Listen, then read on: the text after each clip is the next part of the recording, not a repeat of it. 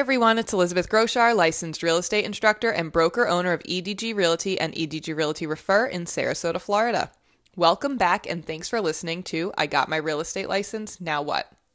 Since on almost all of the previous podcasts that have been lead generating episodes, I've mentioned open houses as a perfect lead generator, I figured it would be a good idea to go into more detail on how to follow up with those leads. So you may already be out there doing open houses and having success capturing leads, but have no idea how to go about following up with them. Well, this episode is for you. Let's start by making sure that we are successfully capturing the information of all of the open house attendees. To do this, you're going to want to have an open house sign-in sheet. It can be done electronically via Google Forms, or you can print out paper and do it the old-fashioned way. I personally do feedback sheets. You want to make sure you're collecting information such as name, phone number, and email address. Like I said, my personal favorite is using a feedback sheet because it gives the attendee something to do while they're walking around the home. I personally bring a few clipboards and allow the attendees to walk around the house and then hand it to me at the end. But I make sure that I'm gathering the information first. So when I hand it to them, I tell them to write down their name, email address, and phone number and let them know that it's for feedback of the home and also to keep track of who has been inside the home. I then allow them to walk around the home and fill the rest out as they're walking. On my feedback sheet, I usually have a couple of questions that are just multiple choice, such as price, curb appeal, interior, etc. And then I have like a 1 through 5, and they can just circle it. And then I usually have a little section for comments at the end. If you need an example, feel free to email me and I can get you one. So now that you've successfully collected the information, you're going to need to make sure that you're using it wisely and following up with all of the attendees. Your first follow-up should be the first business day after the open house. For example, if the open house was on a Saturday or a Sunday, you should make calls that Monday. If it were on a Friday, same thing. Thursday, call Friday. For your first call, if the customer answers, you want to introduce yourself and thank them for coming to your open house. You then want to ask them for feedback on the home and see if they are interested in making an offer. If they are, or if they're not, first find out if they're already working with a real estate agent. If so, ask them if they're happy with the service and if they are receiving. If they say yes, you can thank them for their time and thank them for coming to the open house and let them know to reach out to you if they have any questions. If they do not have an agent or are not happy with their current agent, find out what type of home they're looking for and get them set up on an automatic email via the MLS and reach out to them anytime you see a property that might meet their criteria to see if they'd be interested in checking it out.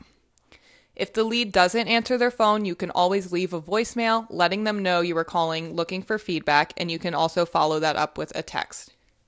For example, your voicemail can go something along the lines of, "Hi, this is Elizabeth Groshar with EDG Realty. We met at my open house at 123 Road Street this weekend. Thank you so much for coming. I'm just calling to follow up to see if you would be able to provide some feedback from your experience. I'll also send you a text just in case that's easier. Please feel free to reach out to me with any questions. I can be reached at 941-499-3291. I look forward to hearing from you. Have a great week." Then, when you're done, you could just follow up with a text that says something along the lines of, "Hi, lead. This is Elizabeth Groshar with EDG Realty. You attended my open house this weekend at blah, blah, blah. I was just reaching out for some feedback from your visit. Thanks so much for coming. I look forward to hearing from you. Have a great day." So if you've already made your first point of contact like that and they've gotten back with you, you should set them up on your newsletter as well as an automatic email to all the homes that they are looking for and follow up monthly via phone calls to keep your name in their head if they have not bought yet. If you haven't gotten any response from your first point of contact, try to reach out via email 48 hours later and set them up on an MLS search of similar properties. Your email can say something along the lines of, "Hi, lead. It was great meeting you this Saturday at the open house on 123 Road Street. Thank you so much for coming. I tried to reach out to you via your phone number you provided at 941-555-5555. I just wanted to see if you had any feedback for the sellers. If you have any interest, please let me know. If you're already working with an agent, If you're not already working with an agent and are considering other homes as well, I would love to help. I set you up on a weekly MLS search of similar properties to the one at open house address. 2-bedroom, 2-bathroom condos in Sarasota under $400,000. If you need me to change your criteria at all, please let me know. I look forward to hearing from you. I like to separate my leads into 2 categories. One that is active and one that is passive. In the active category, I'll put people that are currently looking, and in the passive category, I put people who have already bought, who are maybe not looking currently at the moment, or who I have not yet made my first initial contact with. The buyers at the open house are either going to be looky-loo neighbors, people just driving around, or actual active buyers. You will be able to tell the difference fairly easily because they will likely just tell you. Come in and say, oh, hey, we're just looking, or we live next door, or we saw this online and made our way over. If not, you should be able to get a feel for them when you first contact them. The passive prospects, you're going to want to reach out monthly just to keep your name in their head and keep yourself in front of them. And you can also have them on your monthly newsletter and a passive MLS search in their criteria. That way, if they're ever looking or if they're starting to get serious, you'll already be in their head. The active prospects you're going to want to check in with as soon as a property that you think they would like hits the market.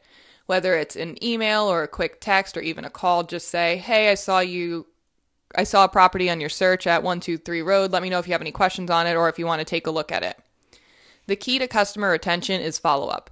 You want to make sure that you're always thinking of the customer and keeping an eye on the market and learning the market, so when they have a question, you have an answer. Keeping your open house leads in mind, you want to make sure you're following up. I've also mentioned this in other podcasts, and I will continuously mention this. A lot of your prospects are going to also be prospects of other agents in your area. To set yourself apart, you want to follow up and always have market knowledge. Make sure you're always reaching out and following up with your leads in order to create a relationship with them, so when the time comes to buy or sell, you're the first person that they think of.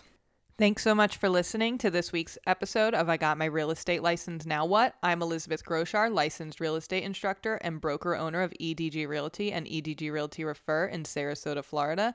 I hope you have a great weekend doing your open houses, and make sure you follow up on Monday. See you next week.